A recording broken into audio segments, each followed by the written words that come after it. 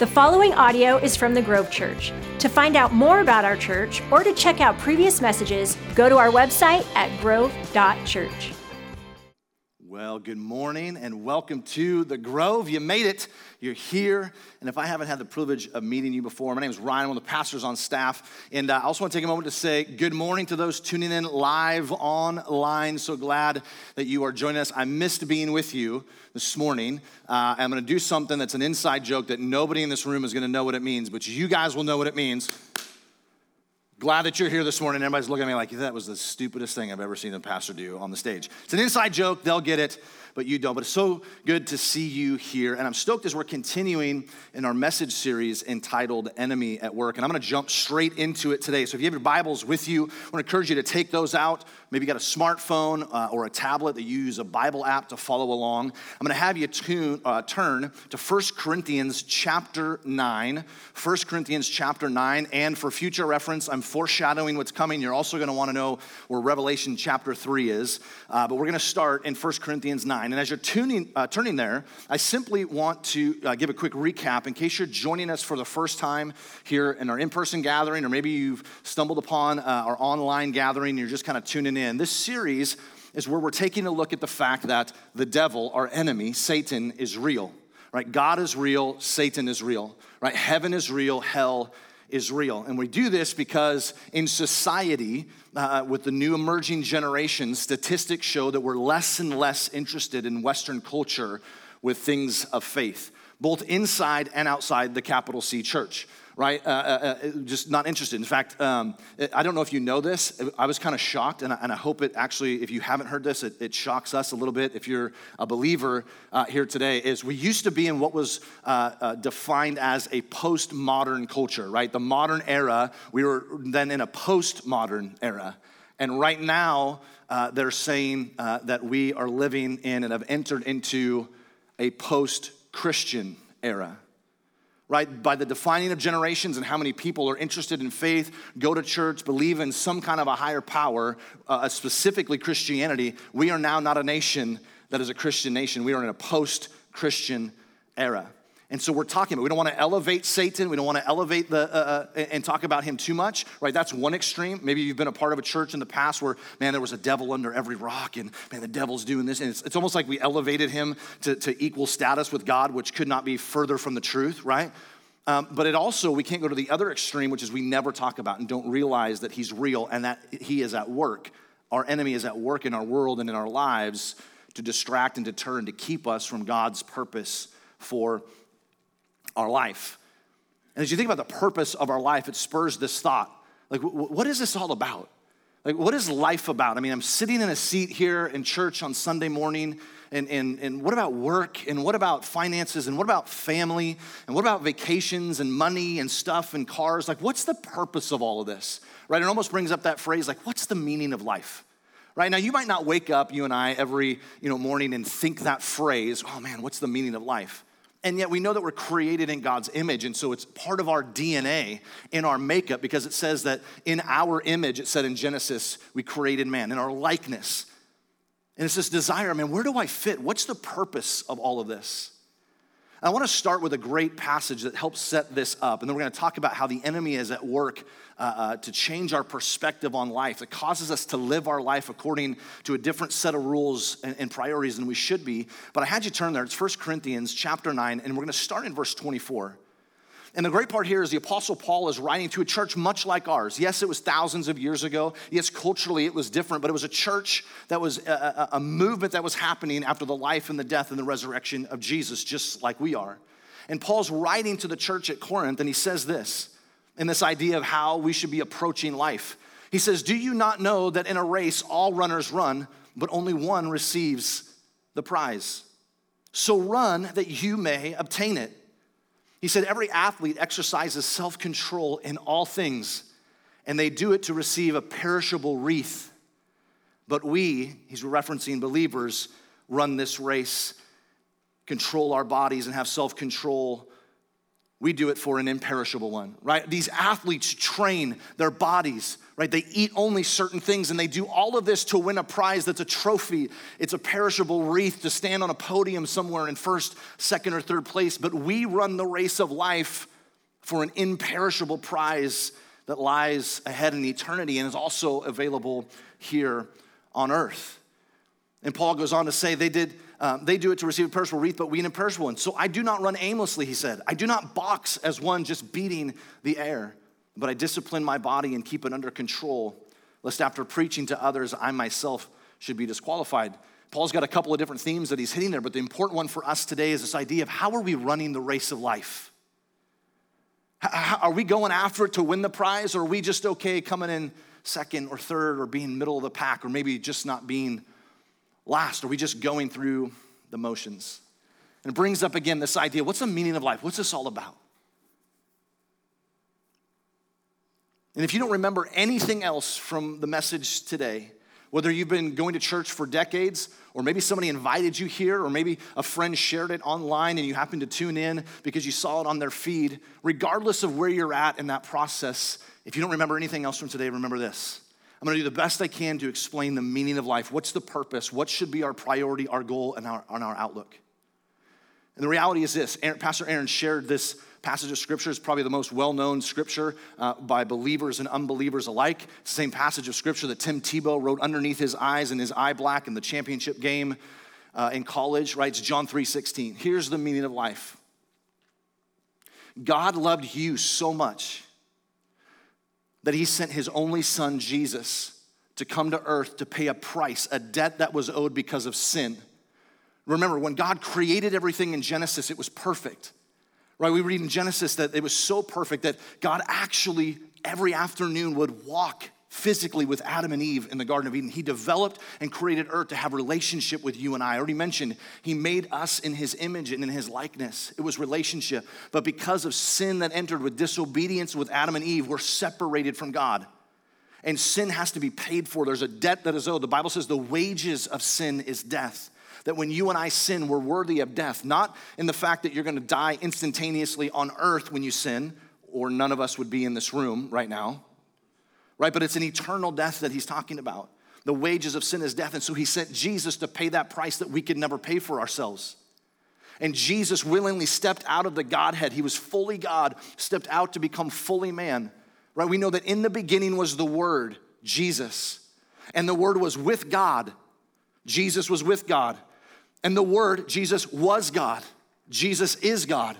And he was with God even in the beginning, in creation. You see that in Genesis. It's the plural term, right? We created man in our image. Let us create, right? There's this verbiage that Jesus stepped out and paid that price for you, for the debt of sin that you and I owed, so that we could be made right. Atonement could happen, and we can have a relationship with him again. But here's the key. You ready for the meaning of life? It's not just for heaven someday. Yes, that's a great thing that we can look forward to, but it's not just so that someday we can have eternal life and not go to hell. Remember the image in the Garden of Eden that God walked with Adam and Eve. It's about relationship, that you and I could experience God and the kingdom of God now on earth, right? The meaning of life, best way that I could say it in simplest form, is us getting to know him, being known by him. And from this moment to the end of our life, because that process is an ever step-by-step process until we come face-to-face with him someday, of becoming like him. And when there's a transformation that takes place in our hearts, if we're really, this is a genuine thing that we have and we're going through this process, there's some things that are gonna change in our life, right? There's probably some things we should stop doing, right? I'll give you an example, sin, right? The very thing that causes us to have eternal death. Right, there's some things that we need to stop doing. Not all of them overnight, right? It's a process. Some of you, I know you're shaking your head, nodding and going, yeah, man, I've been in this for a long time and there's still things that God's working on in me, but it's a process. The other part of it is get to know him, be known by him. Some things we need to stop doing. There's some things we need to start doing. We need some practices in our life, some habits that we're not doing right now, but we need them. And if we're being changed by him, we would see it. Let me give you an example. Reading our Bible, spending time in prayer. The meaning of life is to get to know him, be known by him, to have this transformation take place, and then here's the key, to bring as many people into that process that we have a relationship with as possible. That's the meaning of life. That's the meaning of life. The meaning of life is not to profit the whole world. The meaning of life is not to profit the whole world. Matthew chapter 16, verse 26, Jesus says, "For what will it profit a man if he gains the whole world and in the end he forfeits his soul?" It's not how much money we have.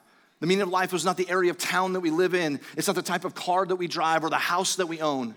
It's not the power or the fame or the title we have in the workplace or prestige, right? It's not to be a celebrity, which, by the way, our American culture and Western culture loves to put these celebrities up on the pedestal. And man, if they say that, then man, I got to follow what they're saying.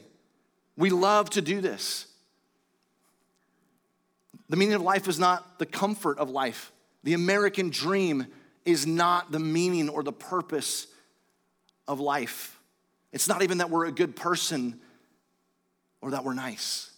If Paul says, run this race to win the prize, my question is how are we running the race? What are we running after? What's the goal? What's our perspective on life? And the enemy is at work to distract us and to deter us and to get us chasing our lives after things that do not lead to the true meaning and satisfaction of knowing him and being known by him, and in the process being transformed of things to stop and things to do, and bringing as many people, our kids, our family members, our coworkers, our neighbors, those that we come into contact with, to get them into the process so that they could find that there's a grace available to them as well. Let me give you an example of how this plays out for you and I. Let me use a topic that maybe all of us could probably refer to, the workplace. If you're an employee and you go to work, if the thought process or the thought never enters our mind, God, how could you use me in the workplace? If we don't wake up in the morning going, God, if the meaning of life is to know you, be transformed, be changed in the process, and bring other people in, how would you use me today in my workplace? If that thought never comes across our mind, there's a great chance that we're looking to other things as the grading system to whether we're doing things right or not, or what the meaning of life is and what our priorities are. And you might say, Ryan, but I can't talk about that in my workplace. I work in a school, I work in a hospital, I work somewhere they don't allow that to happen. I'm not saying take your Bible and beat somebody over the head with it. I'm not saying stand up and preach a message and a sermon right now in your workplace like I'm doing. But what I am saying is, if you ask that question, God, how would you use me in my workplace? He will open up opportunities for you to be hope to somebody who needs hope, to be a friend who somebody needs an encouraging word, somebody who says, man, I'm dealing with this, and man, would you pray for me? And you could pray. But if that thought never crosses our mind, my question is how are we running the race? Here's another thing, workplace. If you're the owner of a business and you have maybe employees underneath you, or you have an impact in your community, if the question never crosses our mind in the workplace of something that we own is, man, how could I help my employees? How could I show the love of Jesus? How could I impact my community? God, how could I use the resources that you've given me to further the mission of God? If we don't ever think through that lens, then possibly the goal, the prize that we're trying to win is off. And the enemy is at work to keep us from the purpose and the meaning of life, and he works on us to shape and change our perspective on reality and on life. And ultimately, if you're taking notes, this is how he works. This is the topic for today. He does all of this. He's been doing it since before you were born in culture and in society. He's been doing it in all the areas of your life since you've been born: family, school systems, politics, culture, society, media, news, all of these things. He's been working subtly and mischievously and cunningly behind the scenes to bring you and I to a place where we have a view on life and reality, with his whole specific goal to bring us to a place, and here it is, of complacency. And some of you are thinking, complacency? Ryan, you just set that up so well. And I was thinking, man, that's going to be one of the big sins, like murder. Like, don't murder. Complacency? Like, that doesn't really seem like that's that big of a deal. Right? We're always kind of prioritizing things in our lives, like thoughts and ideals, relationships, even events or tasks that we have to do. We're always trying to figure out kind of in a linear fashion, like what is this and how does this work? And so when you hear complacency, you might be thinking, Ryan, like complacency, if that's a bad thing, seems like if I compared it to murder would be way up here and complacency would be way down here. Right? If I was comparing complacency to a life of thievery and dishonesty and extortion, kind of seems like that one would be a little bit stronger or worse, right, than complacency.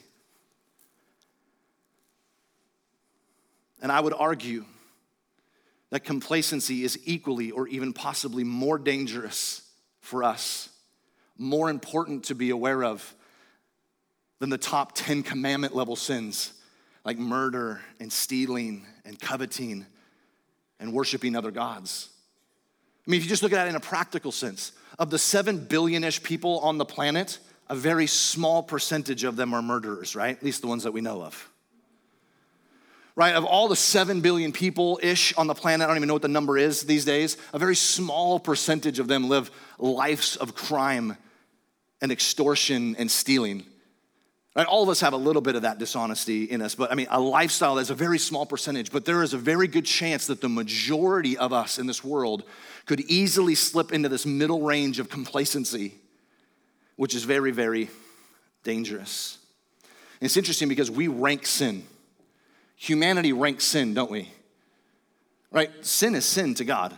Right? Even the smallest sin, like again, those high level sins, if I can just avoid the big sins and I can do some good things, I'll probably be all right. But it's the little sins that can lead us there as well. I don't know about you, but my Bible tells me, and we talk about the percentages of the different, and again, I'm not advocating murder or thievery, okay? That's not what I'm saying. But reality is much more likely that some of us would fit into this. It reminds me of a verse where Jesus says in Matthew 7:13, wide is the gate that leads to death and destruction, and many will pass through it. And narrow is the gate that leads to life, and very few will find it. And so we come to this place of complacency. Some of us knowingly, some of us unknowingly. Some of us, maybe we were like me when I was in high school in grades, man, I'm gonna do just enough to skate by, right? My dad used to say that to me all the time, like, Ryan, you could get straight A's if you applied yourself. I see you. You barely ever study. You barely ever do any homework, and you get B's, and A minuses. Like, if you really applied yourself, you could get straight A's. For me in that moment of 16, 17, 18, it's like, why? Like, man, if I can pass and go to college and do that stuff, why would I put in that extra work? Some of us unknowingly end up in that realm of complacency, and we don't even realize that we've gotten there. The enemy works on us to change our perspective on life and aims us towards the wrong goal. And we end up living for the wrong things. The enemy is cunning, and he works in a subtle way. I just write down Revelation chapter 3, and I love this. It's going to be starting in verse 15 if you want to turn there. But I love scripture because you don't always have to read a whole book of the Bible to find a nugget of truth. Sometimes it's just a verse or just a couple of verses. And this one is so great and just puts such an exclamation point on the idea and the danger that you and I face in this topic of complacency. And this is John, who's been given a vision from God. He's been exiled on the island of Patmos as he's writing this letter. And God is speaking not to John specifically, but to all of us. And it's a book about Revelation, about the end times, what's going to happen in the end. And he says this, and I want you to hear these words. God says, I know your works, that you are neither cold nor hot. Would that you were either cold or hot. So because you are lukewarm and neither hot nor cold, I will spit you out of my mouth. For you say I am rich. You say that I prospered. You say I need nothing. But what you don't realize is that you are wretched and you are pitiable and you are poor and you are blind and you are naked. What God is saying is that there's a whole group of you in the end times that I wish that you were either hot and on fire for me and storming the gates of hell, or that you were cold and you were walking in the enemy's camp. But most of you are in this lukewarm spot, and the danger of that is that you don't even know that you're in the wrong place. You don't even know that you're playing by the wrong set of rules. You're not even aware. You think that everything is fine. You even call on my name, but I don't know you. There is a danger in complacency. And the enemy accomplishes this in our life. And he influences us that we're living for the wrong things. We're playing the game by the wrong set of rules. The enemy accomplishes this through the influence, we talked about already, of our culture and our society. What we see and what we hear. This idea of groupthink. Right? Just because the majority of people out there on social media, or this is what the news says, and the majority of people, whatever that hot button topic is that's out there, I stand on this side because that must be right because the masses, the majority of people think that. I don't know about you, but right is right and wrong is wrong. Doesn't matter how many are standing on which side of it. You may find yourself alone standing on what you know is right, and everybody else might be standing on the side calling what's wrong right. That doesn't mean that it's right. But we're influenced by this, whether we know it or not. We're influenced by the process of comparing ourselves to other people. How am I doing? How am I doing in life? What's the meaning of life? Well, everybody else is doing this, so man, if I can fit in, if I can not stand out, and if I can, well, I'm not as bad as that guy is. And I see what they're doing, and I'm not doing that, so I'm okay. Well, she's over here doing this, and man, I would never do that. We compare ourselves to other people. That's not the grading system on how we measure how we're living our life. And what happens is our focus, our rubric, that's a very higher educational term, right? What's the guiding line, the measuring stick? What's the process of evaluation, right, that we look at to measure our goodness or our rightness or right standing? Right? And the enemy comes in and he twists it into something that it's not. And it's like he gets us to believe and adhere to a counterfeit or fake set of rules as we play this game of life. And here's the reality. I know that life's not a game, but go with me with this analogy. Right? We end up playing this game by the wrong set of rules, which means we're going to end up in the wrong place at the end of it all. My boys are both in Little League, and it's fun. My son, Cade, who's 6, is playing T-ball for the very first time. Anybody ever watched a T-ball game before? You ever gone to a T-ball game before or a Little League game? Dude, I love it because they're just so cute. Gideon, Pastor Aaron's son, is on our team, and Tate, Dana Gibson, is actually our coach of our team, and Mike Oliphant helps out. They're a family in our church, Derek Estrada. And I love it because when we're out there and you watch kids play, right, there's a set of rules for T-ball. They're a little bit different than, say, the set of rules for Major League Baseball, right? These are two different things. I mean, technically, base hits, technically, you run the bases, technically, right? But in T-ball, my son, Cade, is as likely to get a roaring round of applause for picking dandelions or, striking out, oh, you did a great job, buddy, and everybody cheers, right? As he is if he hits a home run, right? It's a different set of rules at that level. In fact, I was asking Coach Dana, I texted her this morning because I've heard her say this in practices and in games with the kids. Hey, kids, what's the number one rule of baseball? And they all yell, have fun. Hey, kids, what's the second rule of baseball? Play hard. Kids, what's the third rule of baseball? Be a good sport. And it's perfect for T-ball. But what if a major league player decided to live and tell whether or not they were being successful by those set of rules? Right? We laugh at it like it's silly. That person would be foolish. And yet so many of us are playing the game of life by a set of rules that don't make sense for where we're at. And we think we're okay because the majority of people are doing it. Or we're comparing ourselves, I'm not as bad as that. Intention can be great, but we can miss it. Just being in a seat on Sunday doesn't save you. It's about knowing him and having him know you and the process of change that happens and how many people you can bring with you. That's the meaning of life.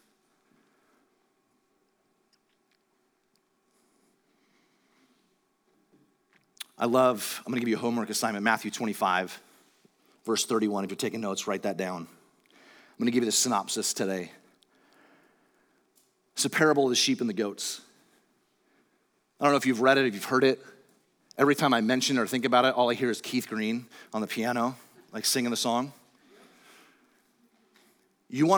I'm telling you, go home and read this. and do it in earnest. Like find a time to steal away just by yourself or with your spouse or with your family and read it. Because this is what's gonna happen at the end of time. This is what's gonna happen at the end of the race. It's this incredible parable where it says that Jesus is gonna divide mankind into two groups, just like a shepherd would separate the sheep from the goats. And at the end of time, at judgment, he's gonna look to the sheep and he's gonna say, my blessed ones, when I was thirsty, you gave me something to drink. When I was hungry, you came and you fed me.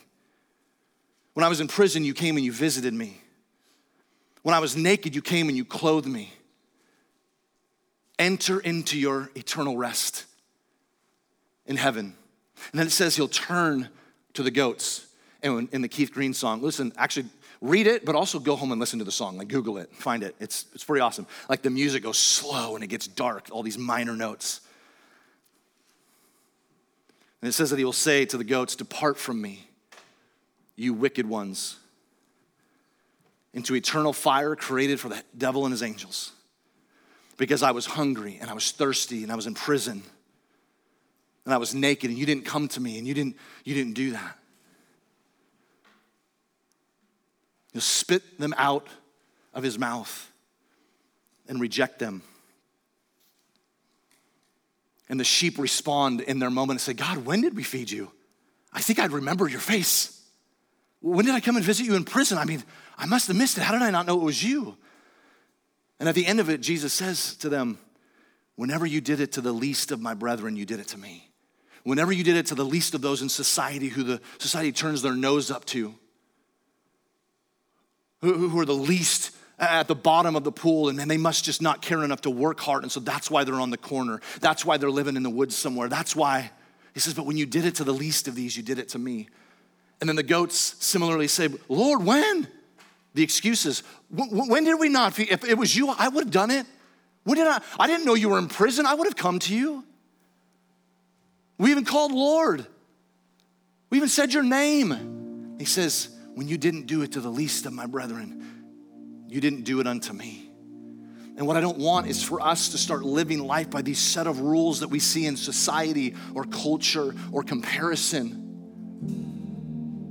and miss out, and we come to that place and you end up like some of those goats going, I don't understand, God, how did I miss it? I thought I was okay.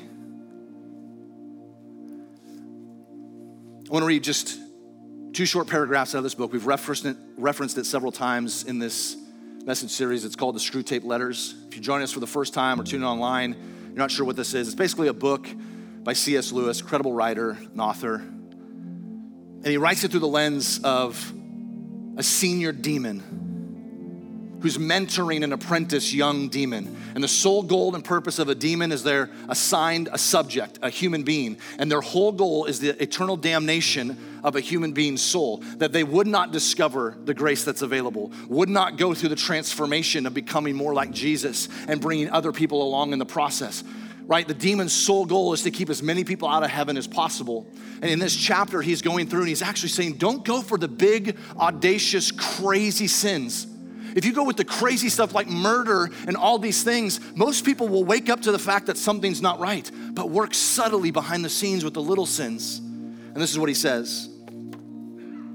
He says, you will say that these are very small sins, and doubtless, like all young tempters, you are anxious to be able to report spectacular wickedness. But do remember, the only thing that matters is the extent to which you separate the man from the enemy, talking about God. It does not matter how small the sins are, provided that their cumulative effect is to edge the man away from the light and out into the nothing. I love this. Murder is no better than cards if cards will do the trick, referencing gambling. Murder seems way up here in our minds because we rank sin. Gambling, probably not as bad. But he says murder's no better than cards if cards will do the trick. Indeed, the safest road to hell is the gradual one. The gentle slope, soft underfoot, without sudden turnings, without milestones, without signposts. A question for all of us to consider this week as an individual, or if you're married as a couple, or if you have a family, to consider this week is, how am I running the race and what prize am I after? What rules am I running this thing of life by? Am I caught up in the busyness? Am I caught up in trying to accumulate stuff and things because somehow that's what seems gets celebrated by society and culture? Am I comparing myself to other people? That's not the rubric. That's not the grading system that we measure ourselves to. We measure it up to Scripture and to truth so that we don't end up in the grouping of goats at the end of time, thinking that we're fine, thinking we were doing it right the whole time, even earnestly wanting to, but we were deceived because that's how the enemy works in our lives. Let me pray for you. God, we thank you for your goodness. God, I just simply pray for each one of us. Pray this wouldn't be another Sunday where we come and we shadow the doors of a church and we sit in a seat because that seems like the right thing to do. It's great to be in church, but God, what really matters is if there's an authentic change that happens within our heart and in our soul. God, we don't want to be people that think, man, I just want to skate by, man. I love the idea of the get out of hell free card if I I say yes to Jesus, but then I'll do just enough to get to heaven. If I can still live my life, if I can still be involved in this or in that, if debauchery, or if I can think or believe about these things, and I can still have that and still make it to heaven, then I'm good. God, we don't want to live that way. Help remind us about the meaning of life is to know you, be known by you, be transformed, alleviating and getting rid of sin and bad habits in our life, starting good habits of getting to know you, spending time with you in prayer daily, reading the scriptures. And then God, the main thing is to bring as many people that we love and have contact with around us into that process that they too could know. Don't let us be deceived. God, we want to know the true rules. In Jesus' name we pray. Amen. Thank you for listening to the Grove Church Message Podcast. To keep up to date with us, like us on Facebook, follow us on Instagram, or check us out at our website, grove.church.